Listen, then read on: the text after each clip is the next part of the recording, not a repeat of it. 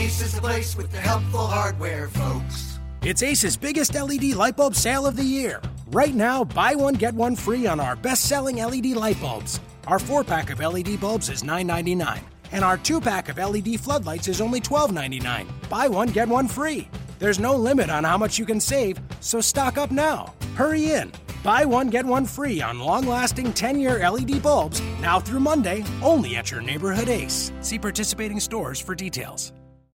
Good morning, everyone. It is August 17th, 2016, and you are listening to Locked On Magic, part of the Locked On Podcast Network. My name is Philip Rossman-Reich. I'm the editor of OrlandoMagicDaily.com, and just a quick reminder, you can follow us on Twitter at OMagicDaily, and you can also download the podcast directly to your iTunes-enabled listening device via iTunes, Audio Boom, and Stitcher. I know some people have asked about downloading it directly to their computer who don't have iTunes. Stitcher is probably your best bet for that, although I'm sure you can do it through Audio Boom as well. Those are your listening options at the moment. On today's episode, it's going to be a pretty tight episode this morning because I do have a podcast coming up later. On today's episode, we're going to be talking a little bit about how the Magic can get more from Elfrid Payton and what to expect from him after a disappointing sophomore season. And then I'm also going to touch briefly on the Magic's lack of national television appearances and what that means for the team. Of course, today, but first we're going to start off with the kind of big news in the basketball world. Today is the quarterfinals of the Olympic basketball tournament, for the men's side at least, and a big day of basketball. I'm actually recording this at about 10 a.m. when the first game is getting set to tip off between Lithuania and Australia. Should be a really fantastic game. You'll probably be listening to this after it's over. I would go back on NBCOlympics.com and watch it. It's probably going to be a very, very good game. The 4 games today: Lithuania, Australia will be the tip-off. Spain versus France at about 1 p.m. USA versus Argentina at 5:45 p.m. And then the nightcap at 9:30. I believe it's 9:30. Hold on. Let me double check that, make sure everyone can watch that. Sorry, that is at 9:15. At 9:15, the nightcap on the Olympic Basketball Channel, Serbia versus Mario Hezonja and Croatia. We've talked a lot about the Olympic basketball tournament here on the podcast, especially when it comes to Team USA and especially when it comes to Mario Hezonja. But each of these 4 games should be absolutely dynamic. Australia, outside of the USA, has probably been the best team in this tournament. They're taking on a Lithuania team that looked like world beaters through the beginning 3 games of the tournament. It got blown out by 50 to Spain, and then took a surprising loss to a hot shooting Croatian team. It should be a really good game. Australia plays really, really physical. Andrew Bogut has looked healthy. He did miss a game for rest, but he's looked very healthy and very strong. And they outwork you. And so I would expect Australia to win this game against Lithuania today. Although Lithuania plays a very precise and particular style of play. When they're clicking, they're very, very tough. But Lithuania showed signs throughout the tournament that they weren't quite right. They nearly gave up a 30-point lead to Brazil in the opener, and obviously they got beat pretty bad in their final 2 games. Australia would be my pick. I actually have them winning the silver medal as the bracket shakes out. The second game is probably the marquee. I don't even know if it's the marquee game of the day, but it's certainly a good second main event, if not that. France versus Spain, the 2 traditional powers, or the 2 modern traditional powers of European basketball. France, Tony Parker, Nicolas Batum, Rudy Gobert, they have been a bit of a disappointment, to be frank, on this stage. They've really struggled with their play and getting where they need to be, and they just haven't lived up to the hype. I know a lot of us would probably say they need Evan Fournier. I would probably agree with that. They need another outside shooter and a guy like Evan Fournier, and they're taking on a Spain team that is simply playing its best basketball at the right moment. Spain has been very, very good since losing their first 2 games of the tournament, including that buzzer beater to Croatia. Pau Gasol is Pau Gasol. Sergio Llull is playing very, very well as well. You've got Rudy Fernandez, Ricky Rubio has started to come around. The Spain team, they know how to play together. They never panicked when they were down, and I expect them to take home a win and set up a marquee semifinal against the winner of the next game of the day. That'll come at 5:15 or 5:45, I believe, actually, on NBC Sports Network, the USA versus Argentina. Most of us know the problems with the USA team. They play way too much isolation basketball. They really struggle to move the ball, get out in transition, especially. Their defense has been a wreck. But at the end of the day, they still have the largest net rating differential. They still have the best offensive rating in the tournament. They have one of the better defensive ratings in the tournament, believe it or not. They just aren't dominating teams the way we're used to seeing them dominate teams. At the same time, this is an Argentina team that's not afraid of the U.S. They've got a lot of veterans. They know how to play. They've played the U.S. in a friendly. They got beat up, but who knows if they were actually playing their star guys that day. And they're gonna hang around. They're gonna make life difficult for the USA. This is a very dangerous game today for the USA. The USA has to think, we may not win a medal. We've got to take these guys seriously, and we've got to win this game. Obviously, it's a knockout stage. They should do that. But this is not a game they're going to be able to walk in and do it. They've got to execute well and be effective, because their last 3 games against the other 3 teams that advanced out of this out of their group, they struggled mightily. They took leads, gave them up. Their offense was inconsistent. They have enough talent to win this game running away. They have enough talent to win this game easily, but it's not going to be easy. Argentina is going to make them fight for everything, and the U.S. better come focused with a playoff mentality and playoff intensity if they want to win and have a chance to take on Spain or France in the semifinal on Friday. The final match of the evening is Croatia versus Serbia, 2 very good teams. Croatia is a bit of a surprise to me, honestly. We've watched them play a lot. They have a lot of iso ball. They have good players. I mean, Bojan Bogdanovic has played fantastic. Dario Saric has been very impressive to me. His playmaking is a lot better than I thought it was. And he's been good. And as much as we've been frustrated with Mario Hezonja's role, Mario Hezonja has done his job well, and he's made a lot. He's 10 of 16, I think, or not 10 of 19 on 3-pointers this tournament. He's done a good job doing what they need him to do. And if he can get hot, and that Croatian team can obviously get hot like they did against Lithuania. They can score with the best of them. The importance for Croatia, and watch this as you're watching the game tonight, they have to make sure they move the ball. They can't get bogged down in running. Bogged down is the right term, because they can't get Bogdanovic and get caught running a lot of isolation play. They've got to play good defense, and they've got to be willing to scratch and claw for this one. They can't rest on their laurels and relax on anything. This is a good Serbia team. Teodosic has probably been the best point guard in the entire tournament. He's very, very good, very, very crafty getting into the lane. And Serbia has played well. They're a sneaky, gritty team. And so I have Serbia winning this game. Croatia just bugs me, even though they found a way to win every single one of these games. I think their hot streak kind of runs out and they fall, but should be a good game, should be an exciting watch, and I'm looking forward to a fantastic day of basketball. I'm already watching it. Australia is up 6-0 here early in the first quarter, so be sure to watch that on USA in the morning and early afternoon. The U.S. is on NBC Sports Network, and Croatia is on NBCOlympics.com for streaming, or you can catch them on the Olympic Basketball Channel if you get it. Went a little long there, so I want to move on to our big question of the day. How do the Magic get more from Elfrid Payton? It's honestly kind of one of the quiet questions of this offseason. We focused a lot on Aaron Gordon, on Nikola Vucevic, especially on a lot of the roster moves that have been made. And there's been a shift at every position in the Magic lineup except for one. And that's at point guard with Elfrid Payton. Payton is still something of an enigma. Last season, his numbers were pretty flat.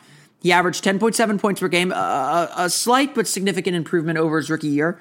He dished out 6.4 assists per game, a slight dip, but not significantly from his rookie year. He shot 43.6% from the floor and 32.6% from beyond the arc, which is a big jump up from 26.2% as a rookie. Elfrid Payton got better offensively in many, many ways, at least his individual offensive statistics.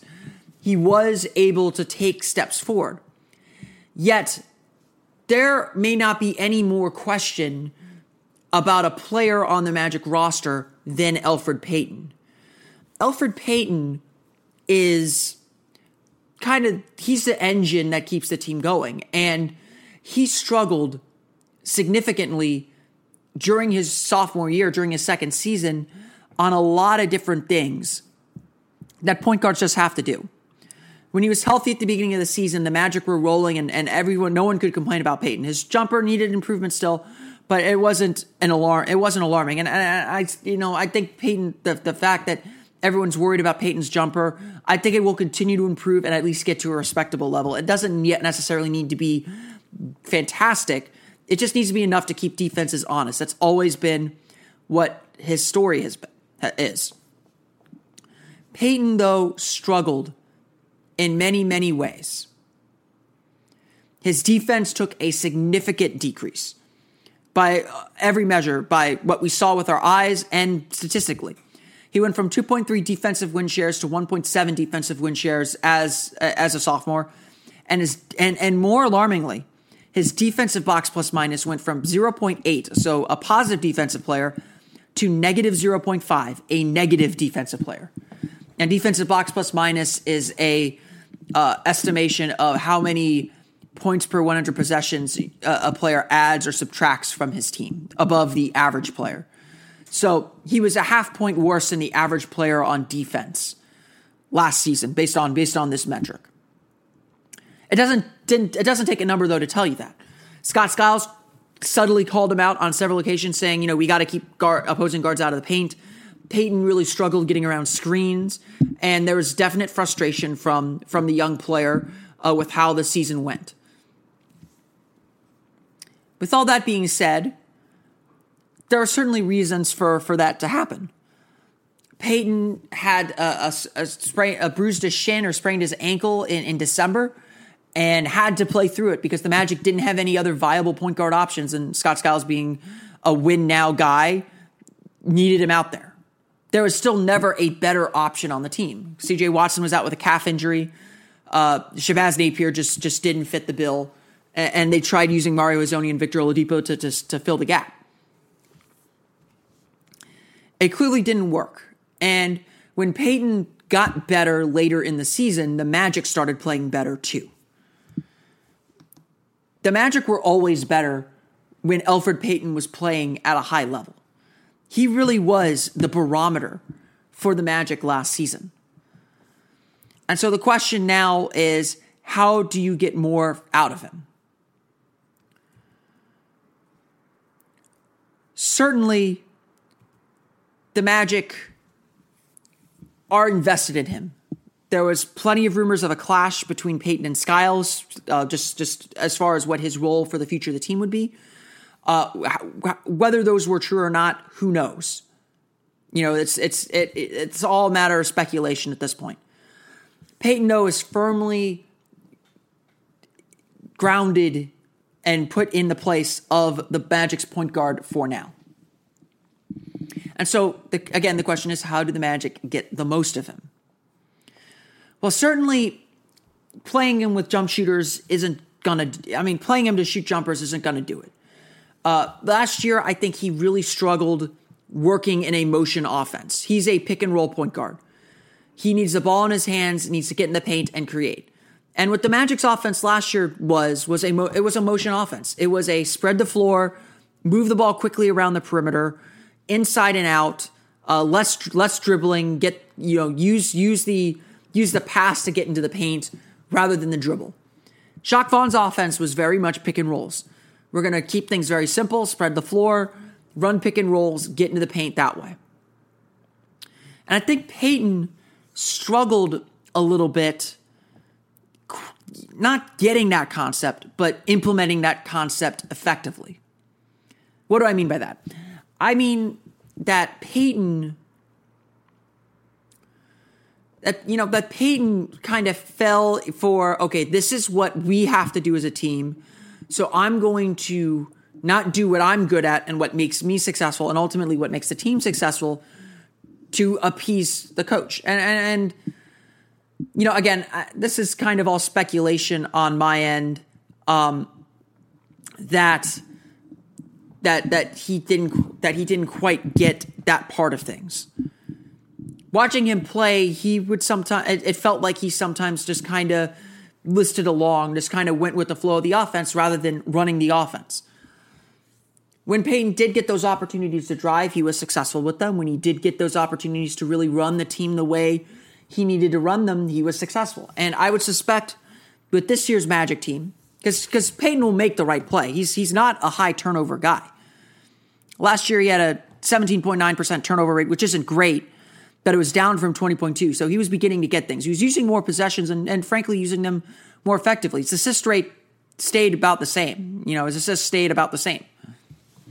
So he added a little bit of offense, and he improved his jumper a little bit. And so what's going to be interesting for Frank Vogel, because I actually anticipate Frank Vogel running another similar motion-based offense, it's how do you manage Elfrid Payton with his still lack of a jump shot with that kind of an offense, and how do you give Payton the freedom, and it is freedom and trust, to instinctually know this is my time to attack. We need to just get in the paint and suck the defense in. What the motion base we're doing right now isn't quite going to get us there, or we need to mix it up. They're kind of sitting on it. These are all things a point guard has to know how to do. And when you're a point guard in the NBA, I think there is a big amount of trust that a coach and a point guard have to have. That wasn't there with Skiles. Like, Skiles is a controlling guy. He wanted to control a lot of the game, and I think Payton rubbed against that, and I think Payton struggled with that. And that's something Payton has to grow from and learn from too. But I think Vogel's going to give guys a lot more freedom, not to necessarily make mistakes, but to make their own decisions and learn from those decisions. And I think that's going to help unlock Payton too. Payton's obviously got a lot of work he's got to do individually. He's got to become a better jump shooter. He's got to become respectable there. And he may never be a 48, 49% shooter. He may never be a 37, 38, 39% three-point shooter. But he's got to be respectable. He's got to make the defense pay once or twice when they leave him open, and start taking up space. Payton is very, very good at taking up space when he's given it. And so when he's given the space, he's got to take it, and he's got to have the willingness and the freedom to be aggressive at all times. And I think if they do that, they'll get more out of Elfrid Payton this year than they did last year. Moving on now to something that we've talked about, at least somewhat tangentially, about the Magic schedule. I know a lot of Magic fans are upset about this. Maybe Elfrid Payton has something to do with this too, to some extent. The Orlando Magic's national TV schedule is, let's say, non-existent. The Orlando Magic will be on national TV, including NBA TV, just 4 times this season, at least where we stand now. It is the fewest amount in the NBA. That's right, the Sixers are on national TV more than the Magic, and there's a reason for that. The reason is probably Ben Simmons. David Iwanowski of Orlando Magic Daily, and this is sort of a preview for a podcast that's coming up later today. I had a longer conversation with David about the offseason and the schedule and what this all means for the Magic and where they're going. But I just want to touch on this briefly. And I agree with David completely on this. The lack of national TV games is purely a function of the Magic's lack of stars. It has nothing to do with whether ESPN or TNT think. I mean, the Magic are going to be on TNT, but it has nothing to do with whether ESPN believes the Magic will make the playoffs or not. It has nothing to say. It says nothing. It does not mean that the national TV broadcasters believe the Magic are going to finish with the worst record in the league. What this snub, if you want to call it that, means is the Magic just don't have players and are not a team that attract a national television audience. Remember, the national TV schedule is built so people can tune in, especially casual fans. And while Aaron Gordon has some name power, he isn't a good enough player to sell himself quite yet. Everyone knows who he is, but no one is quite ready. I mean, but if you watch, I mean, I kind of suspect this will be different this year, but he isn't the star player. The Minnesota Timberwolves are not on national TV as much as they are because of Zach LaVine. They're on national TV because Karl Anthony Towns won Rookie of the Year and Andrew Wiggins is a really good player. As David wrote in his post, the Orlando Magic, because of their wins, are an outlier. He did a regression model to take a look at what your win projection from ESPN or what your wins from the previous season should mean for national TV games, and the Magic are way below that. At 35 games, they should have at 35 wins, they should have about 15 national television games, including NBA TV.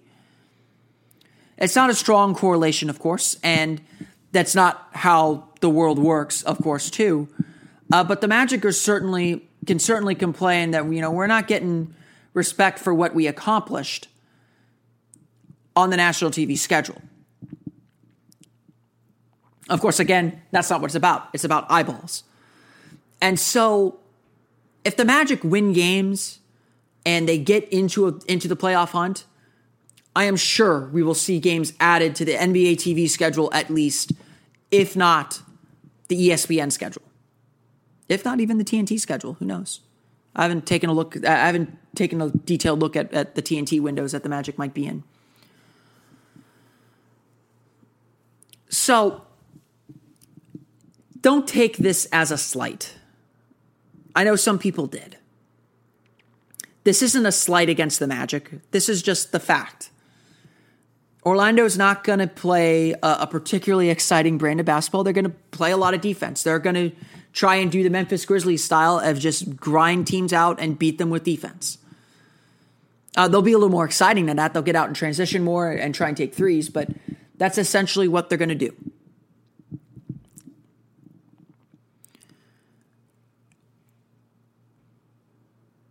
The Magic, I mean, again, this is all things people don't that the Magic people don't care about. It would be nice to be on national TV. I know people who don't live in Orlando would love to see the Magic on national TV. And they'll get there. As you win, you get more national television appearances. You compete for the playoffs, you make the playoffs, you're on national TV. And so those opportunities will come. But the Magic got to earn them. They're young talent, they're young, unproven talent, have to prove themselves still. They have to show the NBA world and the broadcasters that they're worth tuning into.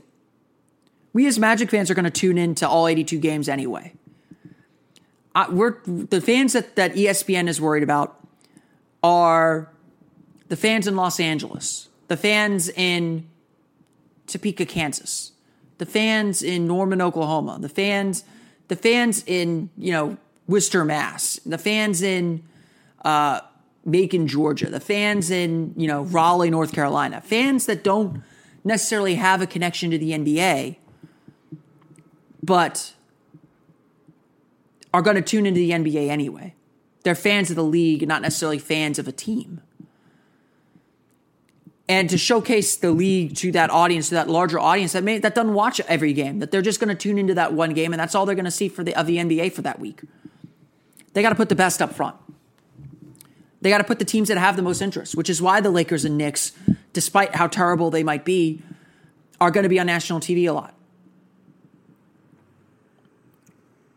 They attract eyeballs. For right or wrong reasons, they do. And that's how the national TV schedule gets made. I'll have a lot more on that later on today. You can check that out later on the day, so be on the lookout for that. So stick close to your iTunes-enabled listening device or to Audio Boom or Stitcher. Later on today, I'll publish our latest episode of the Orlando Magic Daily Podcast with David Iwanowski. We talk a little bit more about the schedule and the Magic's offseason as well. That'll do it for today's episode of Locked On Magic. I want to thank everyone for listening once again. Be sure to check out the other great podcasts on the Locked On Podcast Network. Like I've been saying, they have just about every team you want in the NBA. If you're ever curious about what's going on with, say, the Hornets, you can check out Locked On Hornets. I know they gave us a good shout out yesterday as we were talking about Bismack Biyombo. So I want to thank them for that, and be sure to check out their great podcast as well as the other great podcast on the Locked On Podcast Network. I'll be back tomorrow. We'll recap the Olympics as well as talk a little bit about Aaron Gordon and what he needs to do to improve, as well as a little bit about the coach, about Frank Vogel too. So be on the lookout for that. I'm looking forward to talking to you then. Thanks everyone for listening once again. I will see you all tomorrow. Napa know-how. It takes a lot to get excited about a bag, but most bags can't save you 20% on auto parts. That's 20% off headlamps, 20% off oil filters, 20% off virtually anything you can fit inside the 99-cent Napa reusable bag. So tell your buddies, there's a bag they just have to check out. Quality parts, helpful people. That's Napa know-how. Napa know-how. At participating Napa Auto Parts stores while supplies last. Minimum 3 items. Exclusions apply. Offer ends 10/31/17.